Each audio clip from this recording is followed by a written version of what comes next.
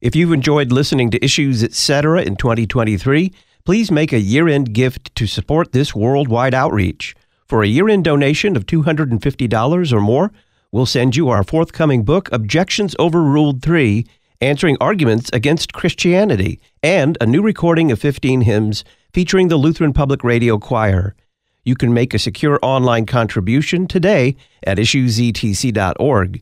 Thanks for listening, and thanks for your support at the end of 2023.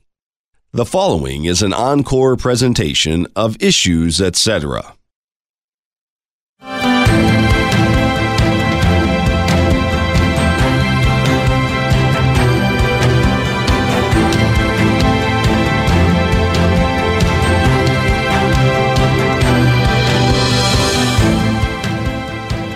Maybe we all feel a little guilty that the holidays are upon us and they don't seem very festive. Maybe you're not able to go to church. That's a big one. Not able to see your family as you would like to see them. You're going to Zoom it this year. Who knows? And that guilt that you feel for not being as happy as you should be during the happy holidays may be part of a bigger problem or a smaller problem. But for years now, we have recognized that the time of the holidays is a time when there's a peak in, what do you call them, the holiday blues, or maybe even actual depression. How should we understand this as Christians when we do have every reason to celebrate what God has done for us in Jesus Christ, and yet the holidays can be dark times emotionally and socially? Greetings and welcome to Issues Etc., coming to you from the new studios of Lutheran Public Radio in Collinsville, Illinois. I'm Todd Wilkin. Thanks for tuning us in. Dr. Beverly Yahnke of Doxology joins us for the first hour to discuss holiday blues and depression. Then we'll study the Christmas hymn, Let All Together Praise Our God, with Pastor Will Whedon of The Word of the Lord Endures Forever. Dr. Beverly Yahnke is a clinical psychologist. She's Executive Director for Christian Counsel for Doxology, the Lutheran Center for Spiritual Care and Counsel. She formerly served as a professor of psychology and department chair at Concordia University, Wisconsin. Dr. Yahnke, welcome back to Issues Etc. It's a pleasure to be with you. Thanks for the invitation. Why do you make a distinction between holiday blues and holiday depression? So important. Such a great place to start. After all, who Zooms Christmas services after all? That's just wrong in every possible way. We do need to make a distinction, though, when we talk about holiday blues or depression. Ordinarily, the holiday blues are going to refer to a seasonal kind of distress. You know when to expect it. It isn't going to happen in June. And it's a seasonal distress which is temporary. The onset time, a little before Christmas, it might even start a little bit before Thanksgiving if there's a great deal of family activity, family interaction. And then after the holidays, people seem to rebound. They return to the rhythm of their normal life after the new year begins. The holiday blues can be kind of a light blue, or they can be deep, dark midnight blues that really resemble depression and could be mistaken for depression. It could feel like depression, and some of the symptoms mimic real depression when the individual is struggling. And if people are slipping into the blues, there's ordinarily a very good, very external reason for that. You are shopping and wrapping and cooking and baking and decorating and putting up the tree and expecting or not expecting relatives.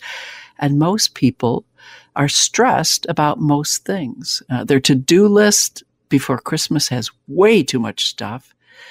And the blues tend to worsen throughout the holidays as the stress increases. And then they seem to remit as people return to the structure of their workday lives. So ordinarily what we have to do is acknowledge it's fleeting.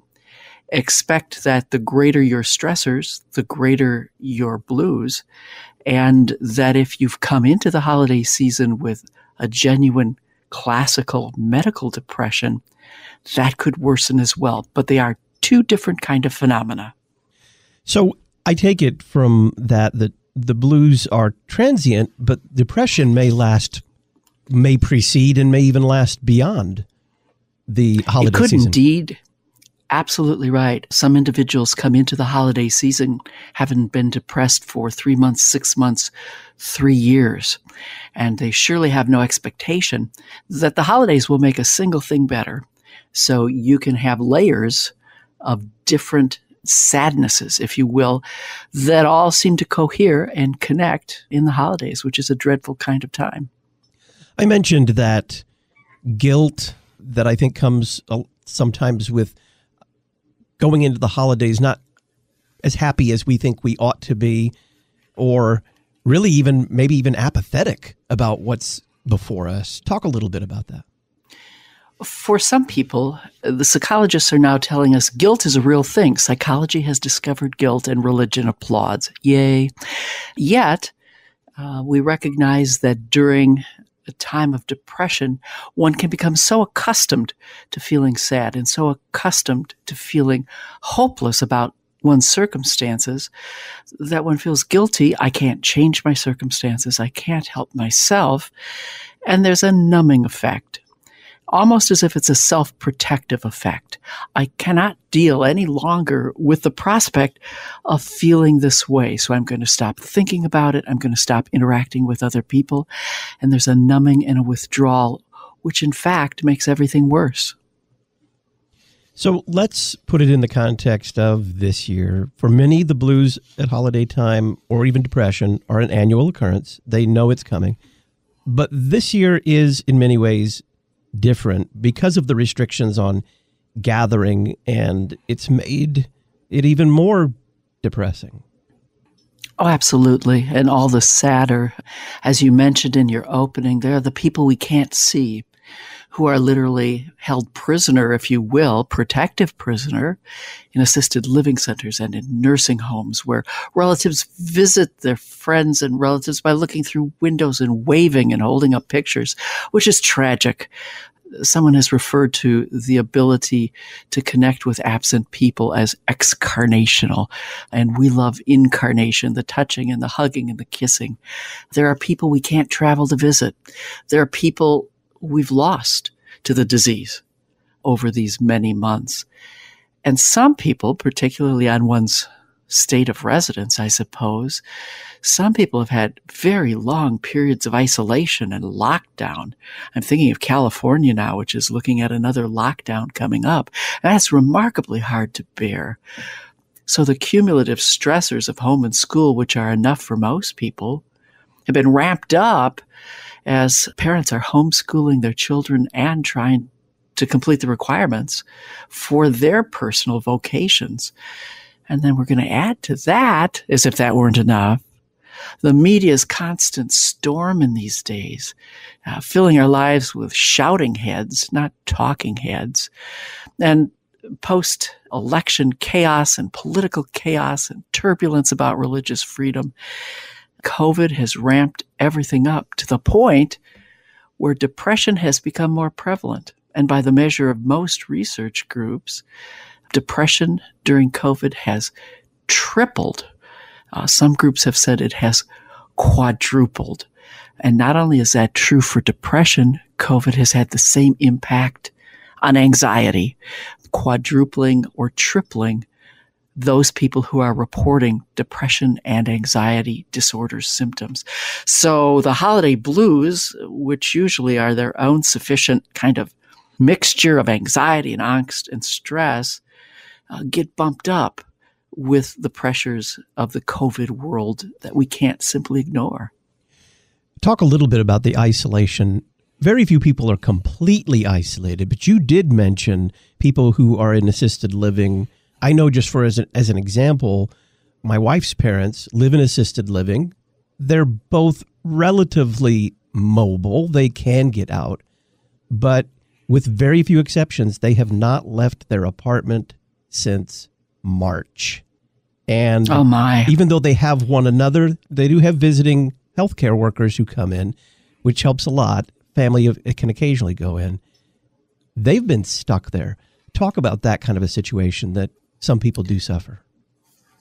The number of people who have lost mobility and lost the ease of coming and going are often trapped in their residence. And during the earliest lockdown, Some of the most unfortunate situations occurred when staffers tested positive for COVID and residents were thereby confined to their rooms. They received their meal on a tray at the door, could not even socialize with the individuals whom they ordinarily met and enjoyed at the assisted living or nursing home facility. And when people do come to care for them or attend to them, you have healthcare workers who are literally wrapped in layers of protective shields and masks, almost hazmat suit looking paraphernalia, and human touch is lost, and you're interacting with somebody that looks like a creature from another planet. And so these people desperately miss the opportunity to connect with their friends and their relatives. They are indeed held captive, and this is the season to set captives free. Perhaps the vaccination will allow for some of that. I want you to address, before we get into some particulars, that factors that can exacerbate the blues or depression at this time of the year, I want you to talk about the fact that for many people, they've been kept away from church too. And church, for many, many people suffering depression, is a lifeline. Absolutely right. Although, to be honest, some people who have serious cases or recurrent depression, that's a major depression, they've withdrawn from church from some little while ago. Even before COVID, the most seriously depressed people find that it's remarkably difficult to go to church and be in the presence of individuals who appear to be well and enjoying their family and laundered and participating in the social world. And the very severely depressed people simply don't have the emotional energy to interact with their church community. So many of the most seriously depressed have stopped attending and are relying on home visits from their pastors. For the most seriously depressed people, they now have a benefit they've never enjoyed before, which is the opportunity to join their congregation, at least by video. And some individuals have found that to be an extraordinary blessing they never expected, that in fact now they felt as though they had been able to once again participate in the worship life of their congregation online. For those individuals, though, with lesser depressions, generally being in church on Sunday morning is pure feast. And it's an opportunity to participate in the encouragement and the hope shared by individuals within the body of Christ and to receive the gifts, which is at the heart of worship for faithful Christians. So being separated from the community of the church, being separated from the opportunity to receive Christ's gifts of his body and blood given in the Holy Communion, that is a desperate separation and surely contributes to a feeling of loss, sadness, and hopelessness. Dr. Beverly Yahnke is our guest. She's a clinical psychologist and executive director for Christian Counsel for Doxology, the Lutheran Center for Spiritual Care and Counsel. We're talking about holiday blues and depression. Stay tuned.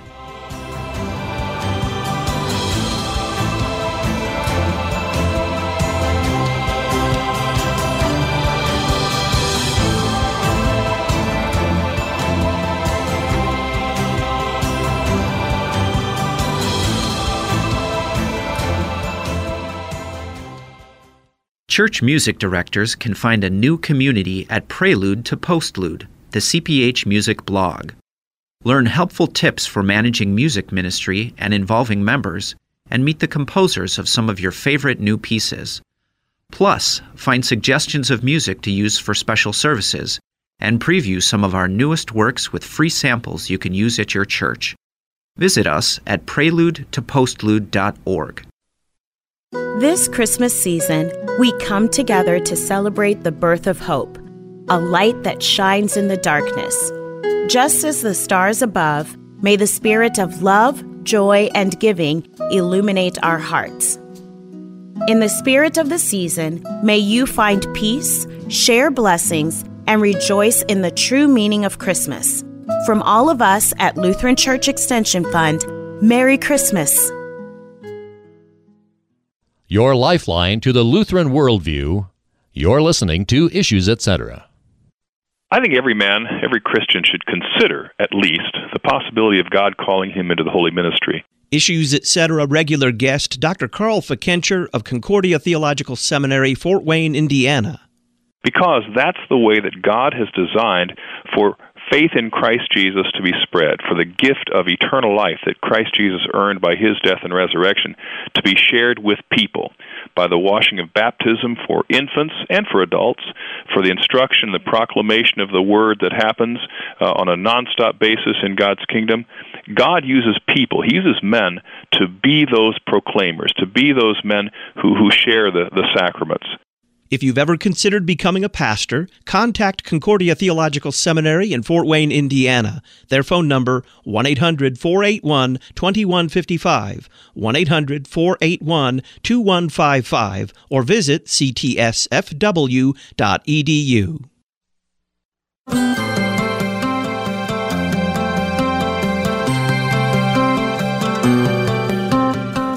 Welcome back to Issues Etc. I'm Todd Wilkin. We're talking about holiday blues and depression. Dr. Beverly Yahnke is our guest. Dr. Yahnke, let's go through a few of the things that add to our stress and therefore can exacerbate the blues or depression during the holiday season, beginning with finances. If anyone goes finger flicking through Google and they try to determine what's at the heart of holiday stress, a good number of the experts are going to say finances are one of the chief issues that cause stress during the holidays, especially during COVID, which is an additional burden for those who have had job changes or reduced hours or who have lost their job. It's particularly difficult to have the kind of Christmas you had last year and the year before, and the feeling of guilt of not being able to provide the fun, the frolic, the merriment that your family enjoyed at an earlier time. An awful lot of families are feeling an obligation to do splurges at Christmas this year. Some people are reasoning, we had no vacations. There was nowhere to go. There were no concerts we could attend.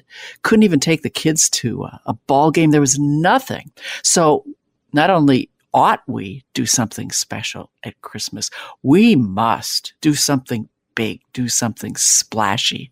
And that generally means spending more money than they expected. And some people will say everyone will be eager to please everyone else and then buy this year's gifts with next year's money. And so as the Visa and MasterCard statements arrive at the end of the month, there's often a tidal wave of realization, maybe we could have exercised a little bit more moderation. So the desire to please encourages spending and feeling good, but reality usually comes in an envelope at the end of the month. So that leads us into the fear of disappointing others. I talked about that guilt of not being able to kind of get with the swing of the holidays at a time like this. Discuss that fear of disappointment. Oh, absolutely. Oh, we love our family. We love our friends. And the notion that anyone would be disappointed with a gift we gave or a dinner we failed to offer, we feel the responsibility almost to make Christmas perfect for everyone around us. And I have news for you. That's very unlikely.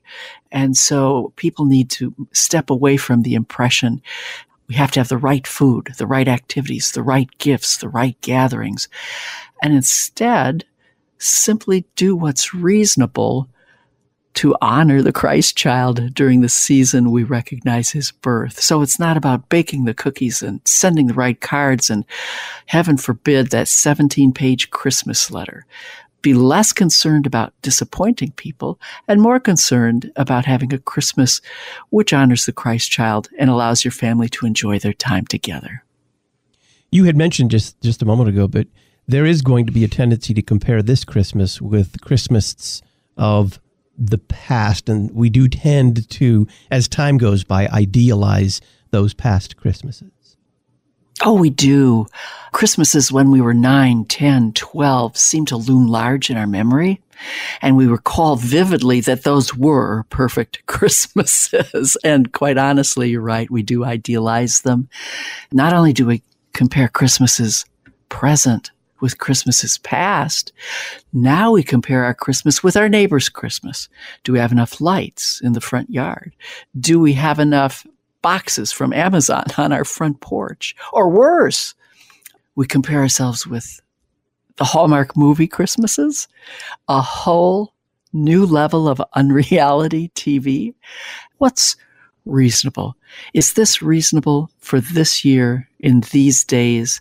And reassure yourself, this is just fine. So comparing rarely ends well, and we usually find all kinds of complaints.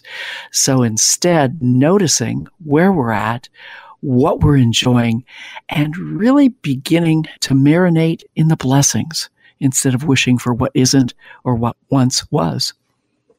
There's also a tendency to, in that vein, live in the past, but in these times, it's kind of mixed with a toxic cynicism that says, I'm going to expect the worst. What are your thoughts there? Of course we expect the worst. It's what we do. A study was done in 2005 by the National Science Foundation. It was very revealing. And it said on average, most people have between 12,000 and 16,000 thoughts a day. And of those thoughts, over 95% of them are negative. How depressing is that? And as if that weren't interesting enough, 80% of our thoughts are identical to the thoughts we had the day before. So talk about getting into and locked and loaded into a very narrow way of thinking about many things. And if your impressions about the holidays in general and Christmas in particular are negative, it is simply going to blast you day after day after day. And so rarely do we look beyond that for hopefulness and optimism and encouragement and to identify and count and be grateful for our blessings. We wallow in the negative things we notice. I have a friend who says, you can live through one whole day, and at the close of the day, you're most likely to pick the one or two things that went wrong, the one or two things that leaped off the rails, and disregard entirely every other good thing. And so you're right, we kind of cultivate a pessimism instead of looking for future and hope and blessings that are sure to come.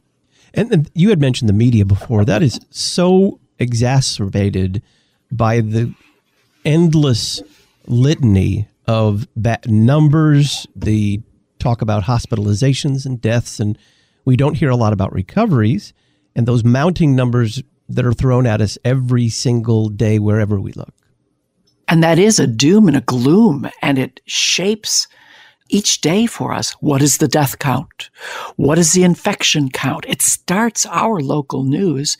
I would love to hear them at least once or twice say, do you realize that the recovery rate from COVID is 99.5%? So it is being bombarded with all that is wrong, all that is frightening, and that's not very good news. So discuss our physical well-being, because it cannot be separated from our mental and emotional well-being. It can't be, but we do it with great regularity. We may be deeply aware of our emotional states and pretty plugged into our needs, but we often neglect the self-care elements and the physical well-being elements. Most of us instead look at the need to do things that are physically active and healthy. And most of us say, I kind of do that, or I know I need to do that, or I want to do that. Talked with a woman the other day who said, I got this great watch for Christmas last year. It's an Apple Watch, and it measures all kinds of awesome physiologic stuff and tracks calories and workouts. I should read the instructions. So we have the tools, we have the awareness, we have the desire, but we may not have sufficient opportunity and energy to take care of ourselves.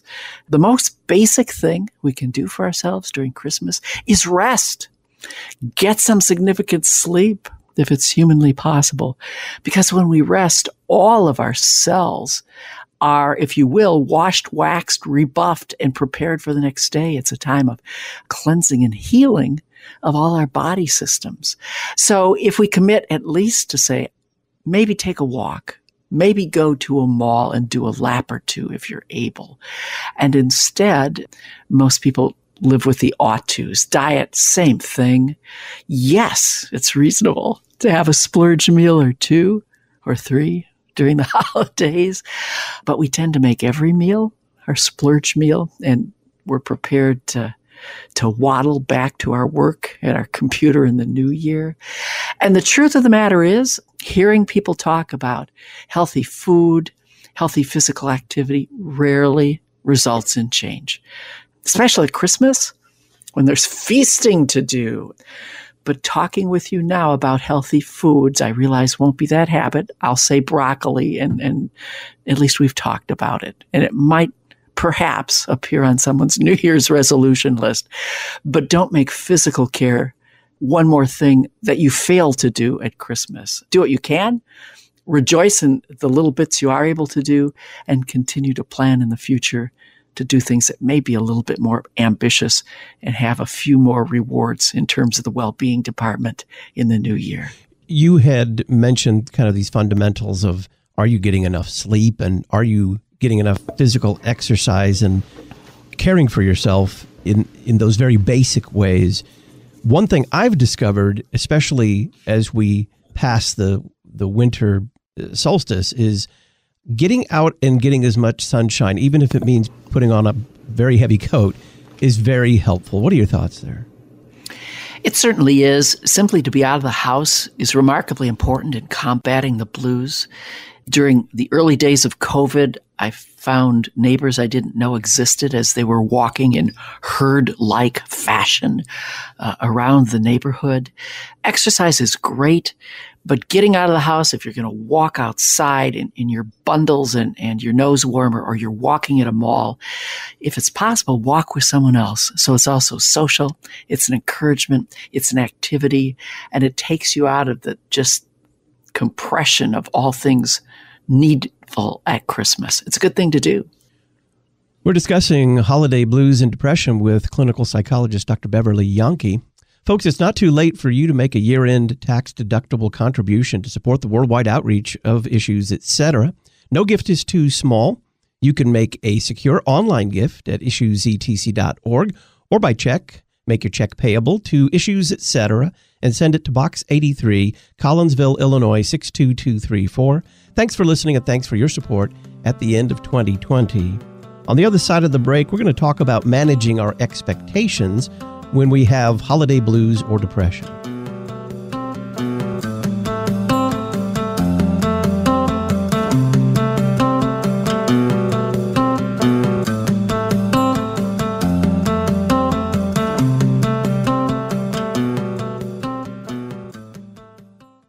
If you've enjoyed listening to Issues, etc. in 2023, please make a year-end gift to support this worldwide outreach. For a year-end donation of $250 or more, we'll send you our forthcoming book, Objections Overruled 3, Answering Arguments Against Christianity, and a new recording of 15 hymns featuring the Lutheran Public Radio Choir. You can make a secure online contribution today at issuesetc.org. Thanks for listening, and thanks for your support at the end of 2023. The Lutheran Church Missouri Synod cares deeply for those who protect our nation. Are you or a loved one currently serving? Ministry to the Armed Forces would like to help. We provide devotional literature to encourage faith. Send your mailing address to lcmschaps@lcms.org or call us at 314-996-1337. Those in uniform are comforted with Psalm 28. The Lord is my strength and my shield. My heart trusts in Him, and He helps me. I'm Pastor Todd Rappy. I serve a congregation here in Fayetteville, North Carolina, Our Redeemer Lutheran Church, a sister congregation of the Lutheran Church Missouri Synod. All of the saints here gather around blood, water, and spirit as theologians of the cross every Sunday morning at 10:30. We only welcome sinners. We certainly would welcome you. If you'd like to contact us through our website, you may do so at faylcms.org. Memoria Press's award-winning Latin programs have successfully taught hundreds of thousands of students across the world. Their easy-to-use, step-by-step Latin curriculum provides students with an academic vocabulary, a mastery of English grammar, and strong critical thinking skills.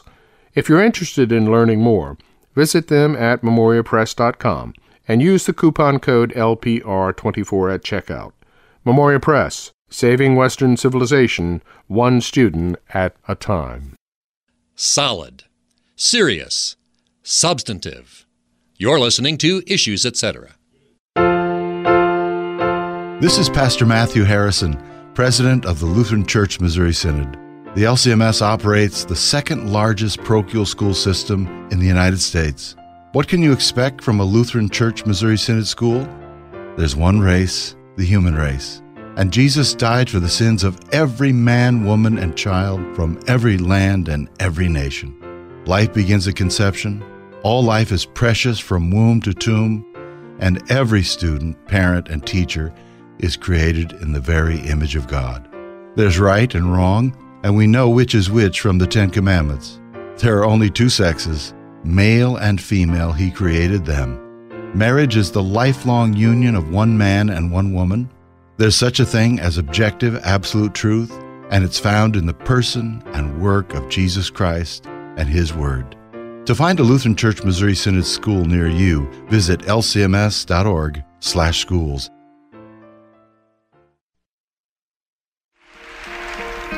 Hello, darkness, my old friend. I've come to talk with you again, because a vision softly creeping left its seeds while I was sleeping, and the vision... Welcome back to Issues, Etc. I'm Todd Wilkin. We're talking about the holiday blues and depression. Dr. Beverly Yahnke of Doxology, the Lutheran Center for Spiritual Care and Counsel, is our guest. So, Dr. Yahnke, let's talk about managing expectations. This is, again, some of that fundamental way of ordering our thoughts and our ideas when we're suffering from the blues or depression. Exactly right. And you're right to notice that it is absolutely in the center of the problem which most depressed or holiday bluesed people are experiencing. Expectations really begin to set for us much of the major structure for the season. And we begin to answer these questions starting as early as October, November. What should Christmas be like? What should our time together as a family be like? What should we do? Which people should we do it? And what should our meals be, our gifts be, our social activities be? What should our worship plan be? And it means that we look at all of our activities and expenses with a clear understanding that if you don't set limits, you will be overwhelmed. And ordinarily, we don't have realistic expectations. We have idealistic expectations because we want everything to be perfect. We want everyone's Christmas to be merry and bright.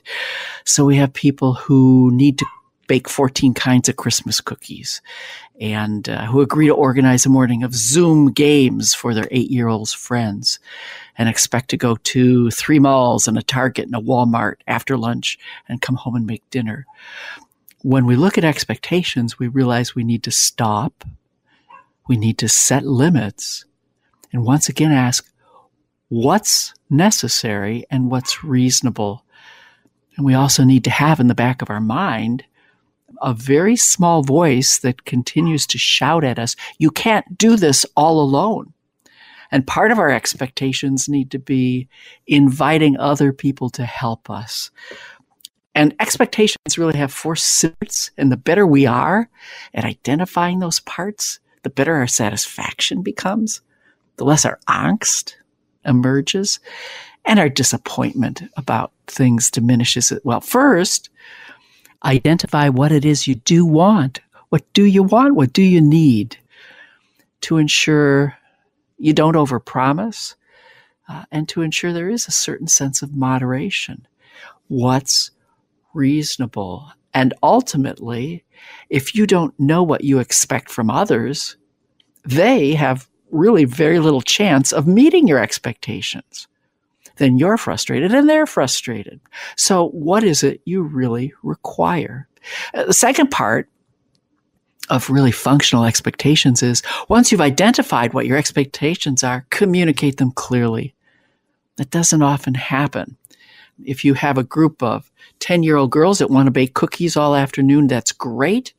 and you tell them, I'm happy to help, and the baking's the most part, but I'm going to expect that you guys are going to help with the cleanup of the dishes and the pans and the tables and the counters and the sprinkles on the floor when the cookies are done. Everyone okay with that? So outline what's going to happen and what your expectations are for the activity. And then if you need to, you add a little bit of a bonus phrase. Everyone who bakes sticks around and helps clean up, or the cookies are all mine. All right. So clear statement of your expectations so no one has to guess. Third part, sometimes we need gentle reminders because we're dealing with other human beings, just as forgetful as we are. And not all of our holiday tangles are solved by people knowing and honoring our expectations. Sometimes we forget. Sometimes the people we rely on have schedules that have gone off the rails. So don't be afraid to nudge. Don't be afraid to kindly remind when you need someone's assistance and to suggest the kind of assistance that would be helpful. All good, no drama. But nagging, we should probably draw the dotted line, especially at the holidays. Nagging is kind of the big, bad, ugly stepsister of the reminder family. Don't go there. Just be clear, be clever with a light touch to ensure that people are more likely to meet the expectations you've outlined for them. And then finally, the last part of effective expectations, we overlook this part the most often because we're busy or because what we asked of the other person wasn't such a big deal. We need to really be grateful when others do meet our expectations and acknowledge when those expectations have been met. Unexpected thank you notes are an absolute delight. From time to time, we still receive a handwritten thank you note, and you almost want to frame it or tape it up to the refrigerator door because it makes the helper feel good and valued and important. And the psychologist in me says it also increases the likelihood that they'll help you again because you've been grateful in this time.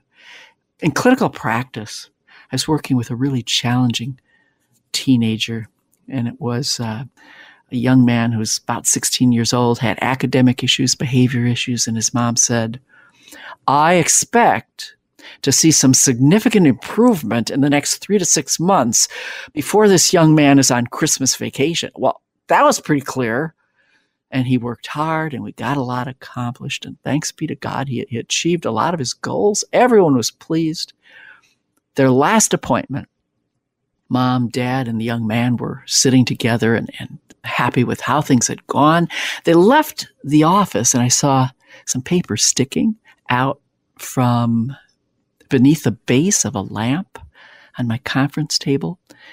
And it was a $10 bill with a note signed by the teen, which said, my mom always tells me that when we get good service, we should tip.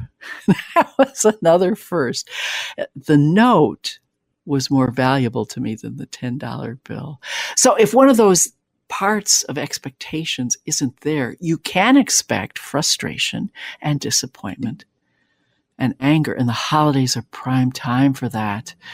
I saw a couple on December 26th one year for marriage counseling. That should be a clue. And I asked, what's bringing you in? And she looked at her husband and kind of tossed her head and said, well, you tell her. And the man explained that at Thanksgiving dinner, we had a talk. My wife and I had a talk. We had kind of an agreement. And she said, let's not do Christmas gifts for one another this year. Let's not do that. I won't shop for you. Let's keep it simple. We don't need to do that this year. And the man said, I thought that was wonderful. That was a great idea. I felt off the hook. I didn't worry about it. And the man went on to say, then on Christmas Eve, she comes out and she has this big gift box for me. And she just kind of sat there and looked all expectant like. And the kids then started looking at me like I was going to have some big surprise, and I had nothing. And I told her, remember, we talked at Thanksgiving, and I said we weren't going to give one another gifts this year. And then she got all teary, and it was a mess. And she was hurt. I turned to the wife and I said, you had a Thanksgiving conversation. You said no gifts. He followed your instructions exactly, but you ended up being hurt and disappointed. And she looked at me and she said, he should have known what I meant. And she added, a woman can change her mind. Please never substitute ESP for a clear statement of expectations. And apparently with some people, you may need a signed contract because, yes, people do change their mind. Best case of clear expectations I've seen this week. There's a Facebook post from Pastor Todd Peppercorn, pastor of a church out in Rockland, California, chair of St. Louis's Board of Regents, a fine human being to boot. Here's what he posted on his Facebook page. Would someone mind buying me one of the new M1 MacBook Airs for Christmas? Thanks. I appreciate it very much.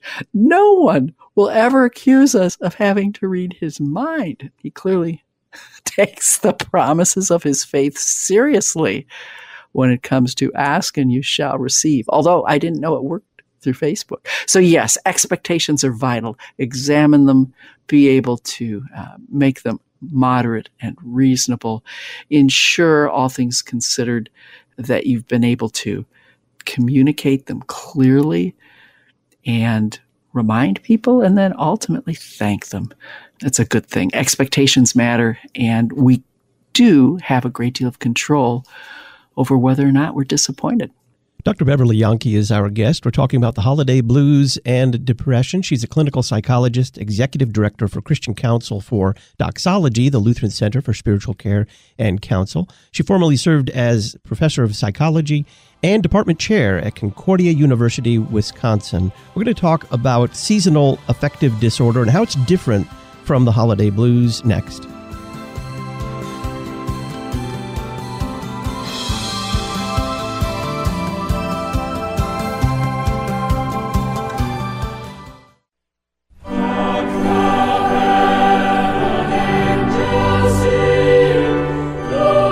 Listen to the best of the church's Christmas music during the entire Christmas season at LutheranPublicRadio.org. During the 12 days of Christmas, Lutheran Public Radio, LutheranPublicRadio.org.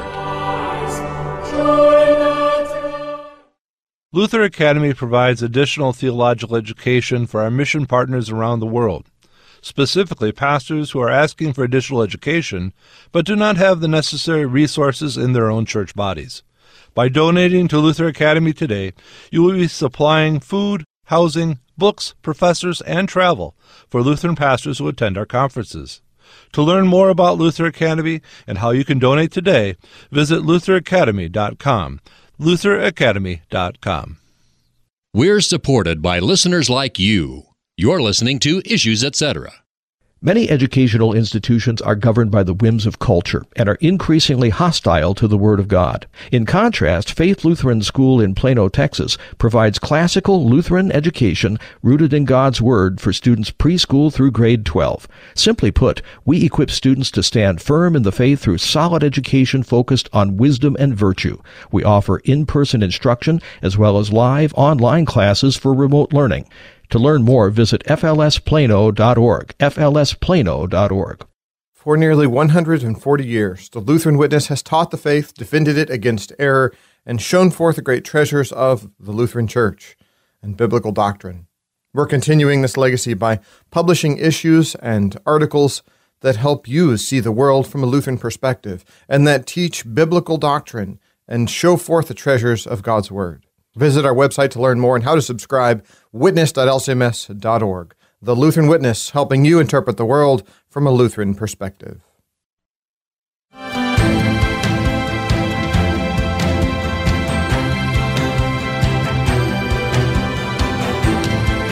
Welcome back to Issues, Etc. I'm Todd Wilkin. We're talking about holiday blues and depression. Dr. Beverly Yahnke is our guest, executive director for Christian Counsel for Doxology, the Lutheran Center for Spiritual Care and Counsel. Dr. Yahnke, what can you tell us about doxology?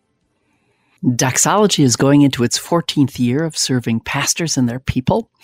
We are an RSO, a recognized service organization of the Lutheran Church Missouri Synod, devoted to distinctly and thoroughly Lutheran study of the care of the soul. So it's really an advanced training opportunity for pastors, inviting them to be the very best pastors that they can be. And in addition to the spiritual care emphasis, there's clearly another emphasis on Christian psychology, providing helpful perspectives on emotional well-being of the pastor and the people for whom he provides care. And so we invite pastors to enroll in one of a number of our programs. I'd especially like to highlight a new retreat program that has just been funded by the Lutheran Church Missouri Synod, the Office of National Mission. They have fully funded up to 15 respite care retreats for LCMS pastors. Respite retreats which invite pastors to step away from what's been happening in their parish in the midst of COVID, to gather together with other pastors for mutual conversation, consolation, as well as careful didactic instruction, worship, and encouragement.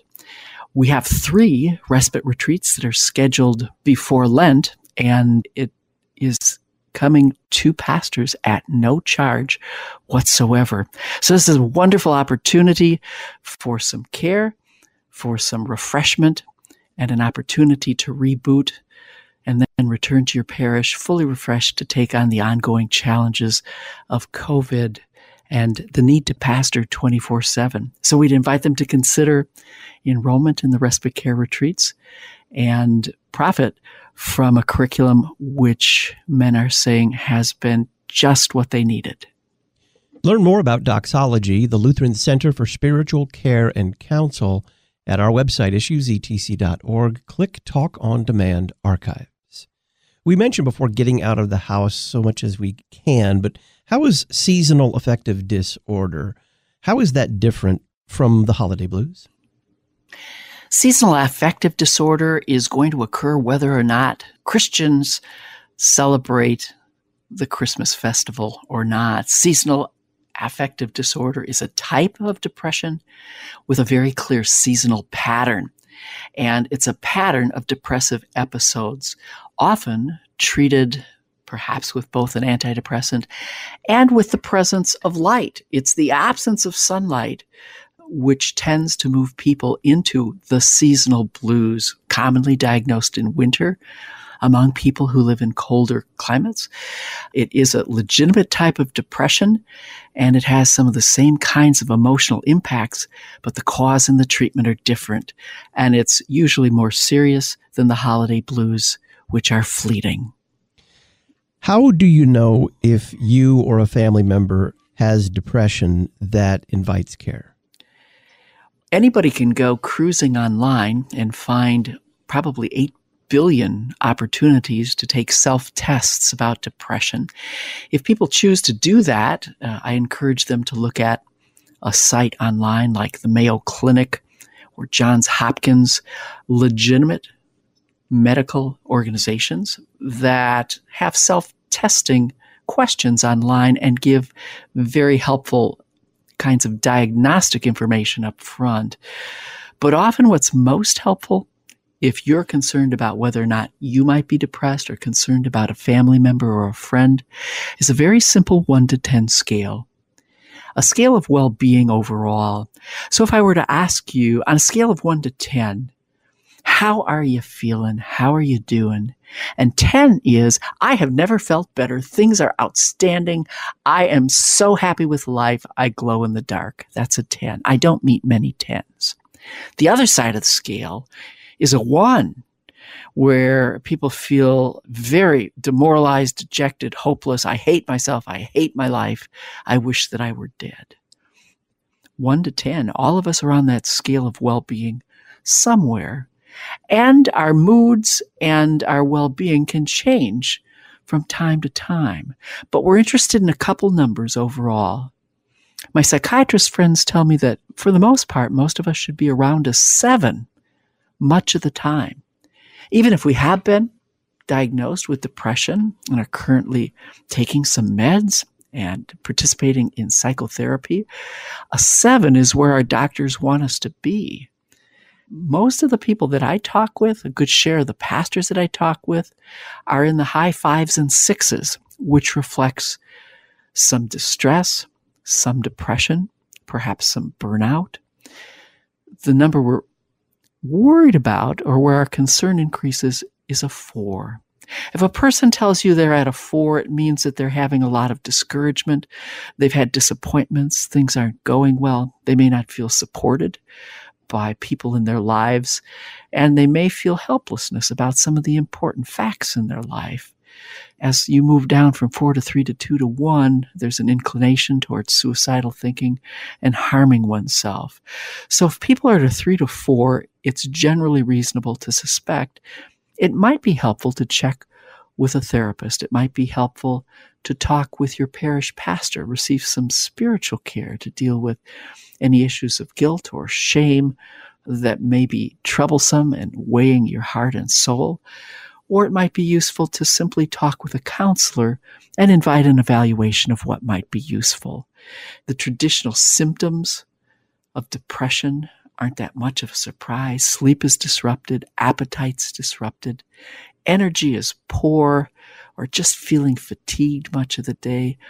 When people are depressed, making decisions is hard. Thinking clearly, they're in a bit of a fog. It's hard to concentrate. And they just slow down mentally and physically.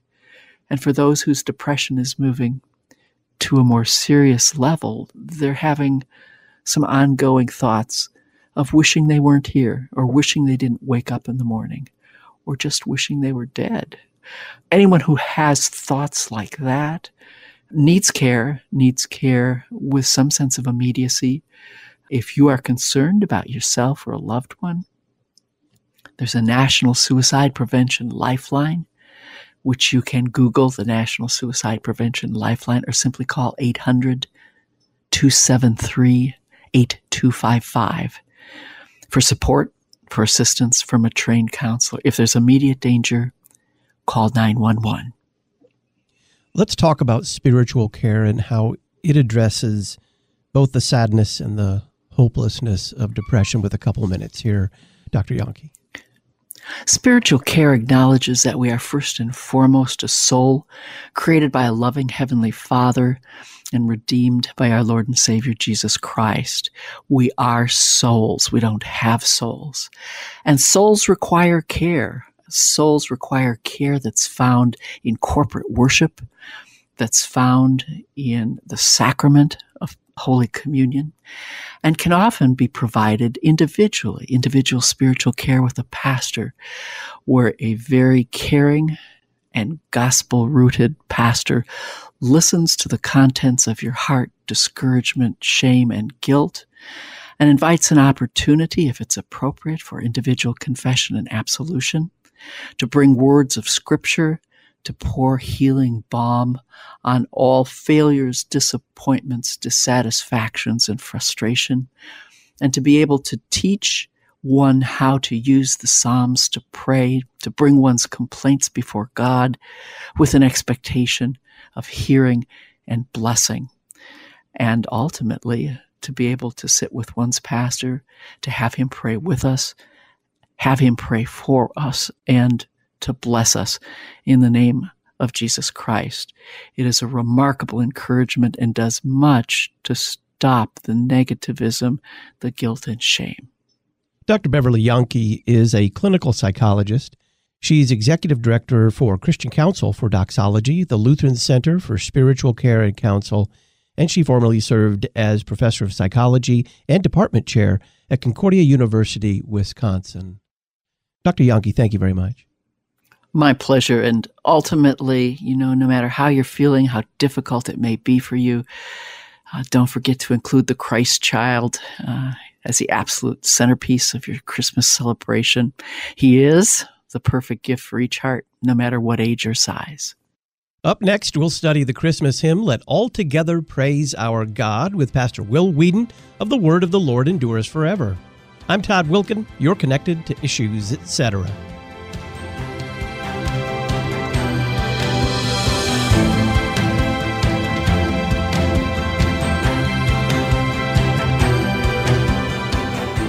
Listen weekday afternoons to Pastor Todd Wilkin and guests on Issues Etc. Issues Etc. is a listener-supported program. Your financial support is vital for the continuation and expansion of this worldwide outreach.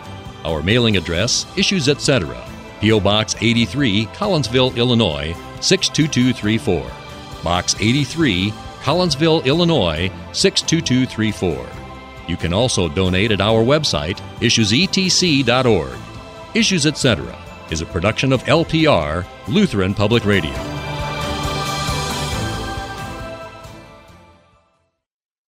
I am beautiful because I am fearfully and wonderfully made. I'm accepted because I'm a part of His family through Jesus' shed blood. Unity Lutheran School in East St. Louis, Illinois, shines the light of Christ in one of the most impoverished cities in America. Learn how to support their mission work at unityesl.org. unityesl.org. Today, with the help of the Holy Spirit, I say yes to God and His ways. The third commandment teaches us to remember the Sabbath day by keeping it holy. We do this when we hold God's word sacred and gladly hear and learn it. Jesus invites the weak and heavy laden to rest in Him, our true rest, because His yoke is easy and His burden is light. This weekend, rest in Jesus as you hear His word and receive His gifts. If you are in Southern Illinois, you're invited to join Trinity Lutheran Church in Millstadt to rest in the grace of our Savior, Jesus Christ. Learn more at trinitymillstadt.org. How can conspiracy theories become a form of idolatry? I've written a column for the latest Issues Etc. journal titled, Yes, Elvis is Dead, but God is in His Heaven, a pastoral response to conspiracy theories. We'll send it to you for free. Just click the red journal subscription button in the right-hand column at issuesetc.org. In the Wittenberg Trail feature, Julie Stiegemeyer writes about her path from Methodism to Lutheranism. The free online Issues Etc. journal, issuesetc.org. Do you long for a church where the gospel of the sinner's free justification is front and center, and yet where a robust sacramental life is confessed and lived? Do you long for a church that rejoices in the sacred scriptures as the sole basis for the church's teaching and proclamation, yet values and listens to the witness of the ancient fathers and councils? Welcome to the Lutheran Church. We're what you've been looking for. Find a Christ-centered, cross-focused church near you on the Find the Church page at issuesetc.org.